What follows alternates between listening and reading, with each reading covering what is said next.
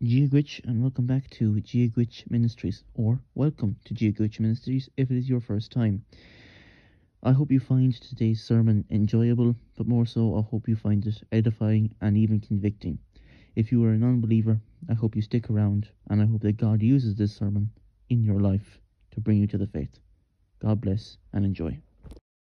So we are back now in the book of Luke, the Gospel of Luke. And we're still in chapter 4. In the first message on chapter 4, we did the first 13 verses. And in the second, we did 2 more verses, bringing us up to 15. And today we are going to be doing another 15 verses. We are going to be doing verses 16 to 30. So, let's begin. Luke chapter 4, beginning at verse 16, ending at verse 30. And he came to Nazareth, where he had been brought up. And as was his custom, he went to the synagogue on the Sabbath day. And he stood up to read, and the scroll of the prophet Isaiah was given to him. He unrolled the scroll and found the place where it was written, "The Spirit of the Lord is upon me, because he has anointed me to proclaim good news to the poor. He has sent me to proclaim liberty to the captives and recovering of sight to the blind, to set at liberty those who are oppressed, to proclaim the year of the Lord's favour." And he rolled up the scroll and gave it back to the attendant and sat down, and the eyes of all the synagogue were fixed on him. And he began to say to them, "Today this scripture has been fulfilled in your hearing." And all spoke well of him and marvelled at the gracious works that were coming from his mouth, words that were coming from his mouth. And they said, "Is not this Joseph's son?" And he said to them, "Doubtless you will quote to me this proverb, 'Physician, heal yourself. What we have heard you did at Capernaum, do here in your hometown as well." And he said, "Truly I say to you, no prophet is acceptable in his hometown. But in truth I tell you, there were many widows in Israel in the days of Elijah, when the heavens were shut up 3 years and 6 months, and a great famine came over all the land. And Elijah was sent to none of them, but only Zarephath in the land of Sidon, to a woman who was a widow. And there were many lepers in Israel in the time of the prophet Elisha. And none of them was cleansed, but only Naaman and Syrian. When they heard these things, all the synagogue were filled with wrath, and they rose up and drove him out of the town, and brought him to the brow of the hill on which their town was built, so that they could throw him down the cliff. But passing through their midst, he went away. Excuse me. This is quite an interesting passage. This is the first sermon we hear from Jesus. So, let's go through it. We see in verse 16, he came to Nazareth where he had been brought up. And it was his custom to go to the synagogue on the Sabbath day and preach. Now, this was a custom of a lot of rabbis. It wasn't necessarily uncommon for a wandering rabbi to be in town, and if he was in town, the synagogue would usually, not always, but a lot of the time, let that rabbi preach as a guest preacher. So Jesus isn't doing anything mad here. There's nothing out of the ordinary so far. There's no real reason for anyone in the congregation to think there's something strange going on. It's just another rabbi, another guest speaker. Only difference is this time they know the speaker. They know who he is, because he grew up in their town. And he got the scroll of the prophet Isaiah, and he read from Isaiah 61, 1 and 2. We'll go there now.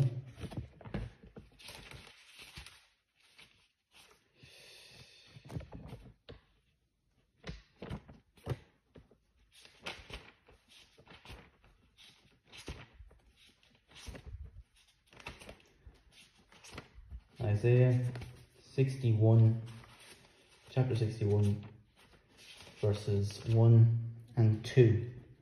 The Spirit of the Lord God is upon me, because the Lord has anointed me to bring good news to the poor. He has sent me to bind up the brokenhearted, to proclaim liberty to the captives, and the opening of the prison to those who are bound, to proclaim the year of the Lord's favour and the day of vengeance of our God, to comfort all who mourn. It's interesting, Jesus leaves off the vengeance part. He doesn't say anything about that. He doesn't mention the vengeance. And I'm sure people would have wondered at that. But then he speaks and he says, today this scripture has been fulfilled in your hearing. The scripture has been fulfilled in your hearing. You are hearing the scripture being fulfilled. What does he say? What does the scripture say? The Spirit of the Lord is upon me because he has anointed me. I am anointed. I am chosen to proclaim good news to the poor. That's poor in terms of monetarily poor, poverty-stricken, that sort of thing. Also spiritually poor, those who do not know the truth of God. It continues, he has sent me to proclaim liberty to the captives and and recovering of sight to the blind, to set liberty to those who are oppressed, to proclaim the year of the Lord's favour. Jesus quotes the verse, but he leaves out the part of wrath. See, a lot of his listeners at the time would have been hoping for the coming of Messiah, and as part of that would have been hoping for his wrath on Gentiles, not realizing that his wrath would be to all unsaved, and that some Gentiles would be saved and some Jews would not be. So Jesus, he's quoting mainly from what we might consider the nice parts of the passage, the parts that aren't perhaps going to stir up any sort of ill will, preaching a nice wholesome message, leaving out God's judgment. Not to say that we do leave out God's judgment, but just that at this particular time it was not important to his message. Jesus did preach God's judgment. He preached more on hell than anyone else. He preached more on hell than he preached on heaven. But at this particular time, he did not preach on judgment, because he knew the people he was talking to would hear him say that and assume he was talking about the judgment that they believe was coming to all Gentiles. So he quotes this part of scripture, and then he says, it applies to me. Now, I don't believe that what we get from here today, the scripture has been fulfilled in your hearing. I don't believe that was the entire sermon. I don't believe he just did a handful of words and was like, that's grand. I believe he did keep going.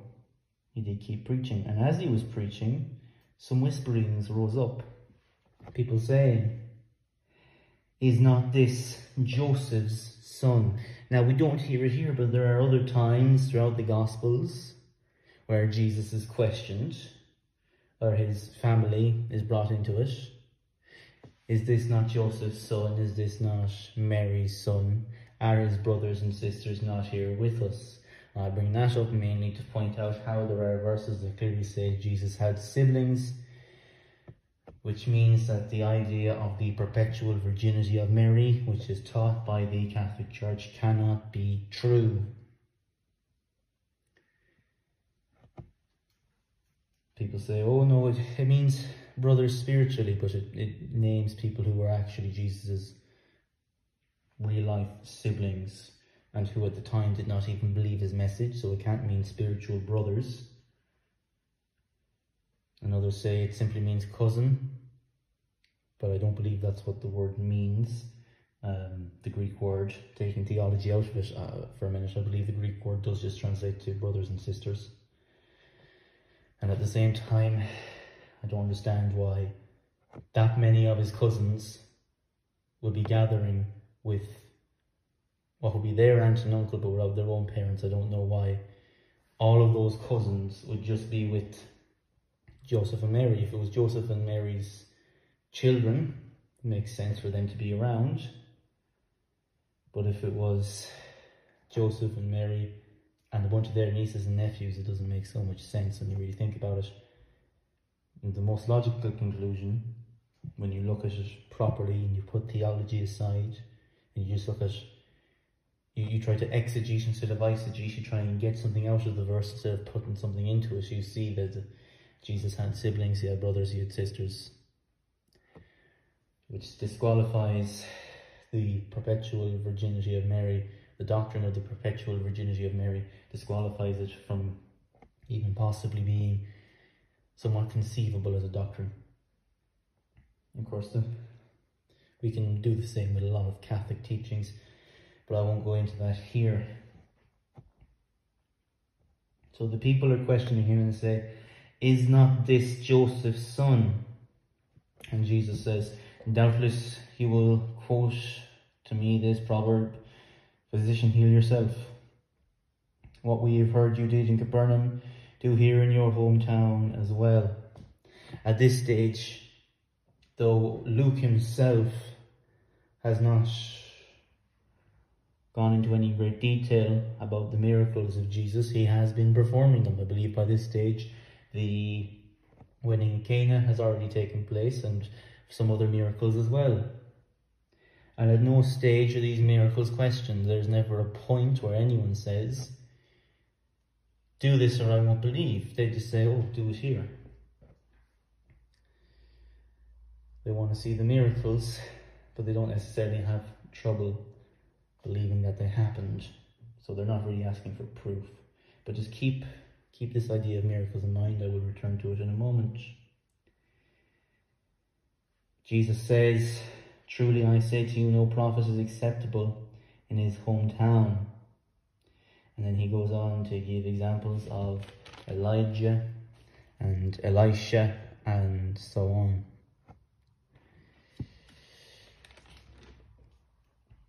And what he's saying is, I understand. He's telling the people, I understand.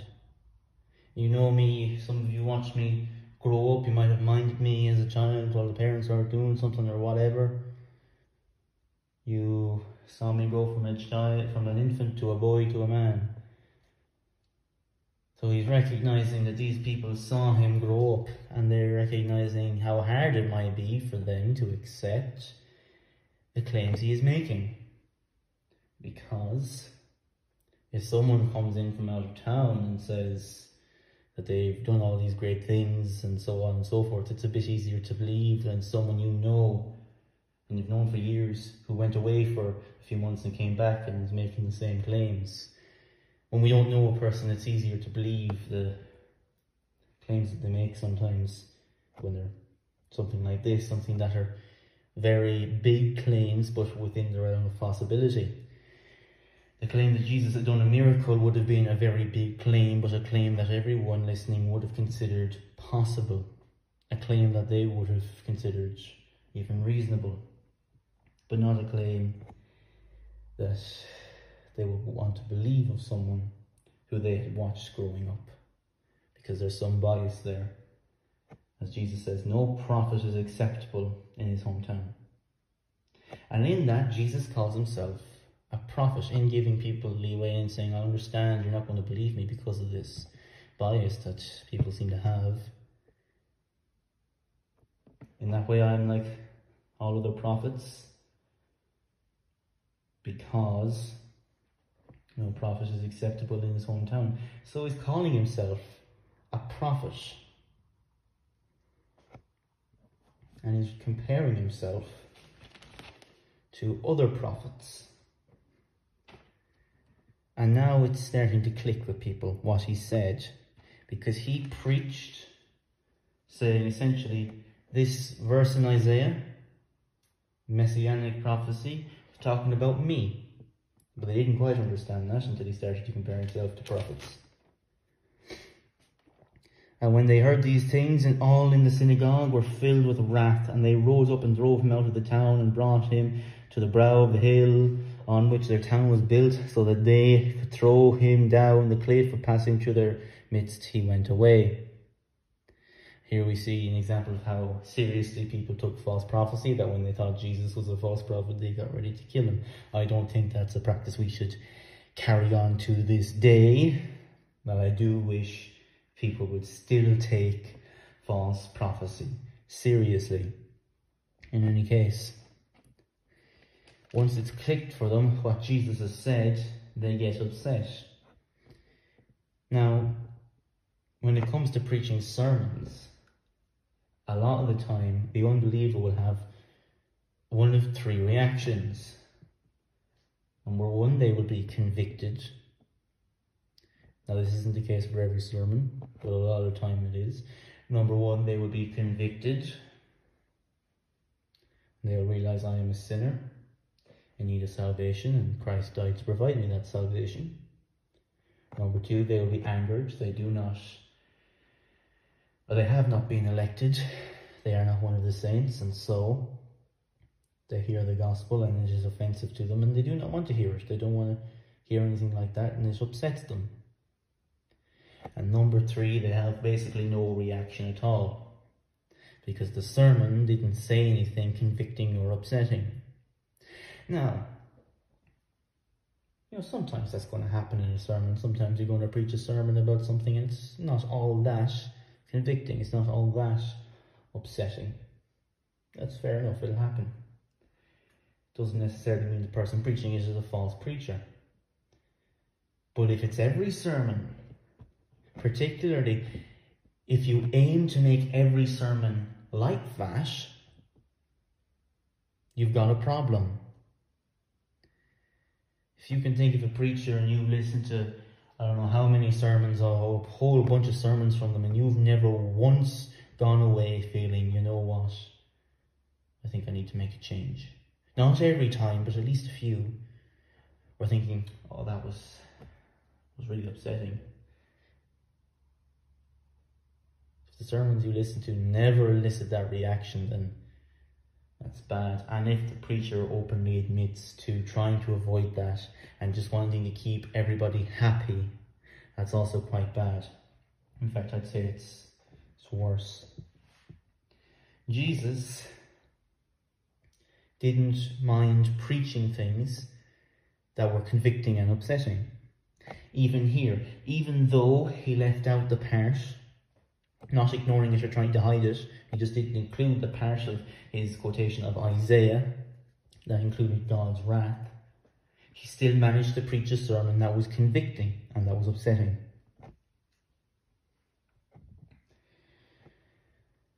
And when he was questioned, he continued to preach the truth, relying on the truth to get his point across. We go back to them asking him to do miracles. At that very moment, Jesus could have done literally anything within logical possibility. So when we say God can do anything, we mean he can do anything that's logically possible. So, for example, he can make 100 fish appear out of nowhere. He cannot make a circular triangle with 15 points. Because the first one is logically possible, though physically impossible. Therefore, God can still do it. The second is both logically and physically impossible. That's not a restriction on God, that's just how the world works. If you had something with more than 3 sides, it could no longer be called a triangle, so it's not logically possible, so there you go.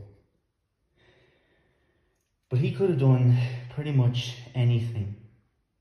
He could have flew around the room, he could have recited all of their names and all of their life stories, maybe less impressive considering that he'd known a lot of them. He could have made something appear, made something disappear, teleported. He didn't. He just preached the truth. Because Jesus knew something a lot of people today don't know. And that is that the Word of God is what convicts sinners. The Word of God is what changes people's hearts. The Word of God is what convinces people of the truth. Miracles are cool and all, but it's the gospel that saves. The gospel is the power of salvation, not miracles. And there's a reason why when we look at great evangelists, we look at people like, great evangelists who had great impacts. We look at people like, say, Billy Graham, Jonathan Edwards, people who converted so many people in their own lives, or who God used to convert so many people, but who never performed miracles. Billy Graham, I believe he was a charismatic, but you would never see him up on stage speaking tongues, throwing his coat around at people. You certainly wouldn't see that for Jonathan Edwards and others. And these people to this day are remembered as brilliant evangelists. Do you know who isn't remembered as a brilliant evangelist? Oral Roberts. Benny Hinn, though he's still alive, no one, except for the people who unfortunately still fall for his nonsense, would consider him a brilliant evangelist. The best evangelists opened the Bible and preached from it. They didn't rely on themselves, their own abilities, or miracles, which I don't believe people today can perform miracles, but they didn't rely on trying to perform miracles. They relied on the Word of God to do what God said it would do. And that's what Jesus is doing here. They ask him for a miracle, he gives them the gospel. And they get angry because of it, because the true gospel message is upsetting to unbelievers. And they get so upset that they try and kill him. But he manages somehow to slip away in all the confusion. So I'll leave you with this. We don't need miracles to convict the unbelievers. We don't need great big shows of anything. We just need the gospel. I hope you enjoyed today's sermon. If you would like some other ways of consuming GWH Ministries, then go to the links in my About section on my YouTube channel, and you will find my website, my TikTok, my Instagram, and my Spotify, where you can find either snippets of these sermons or the full sermons. If you would like to finance these sermons or help me monetarily, then you can also find my Patreon. You don't have to do this, but it would be greatly appreciated. Thanks for watching. God bless, and Slán agus Gurma agat.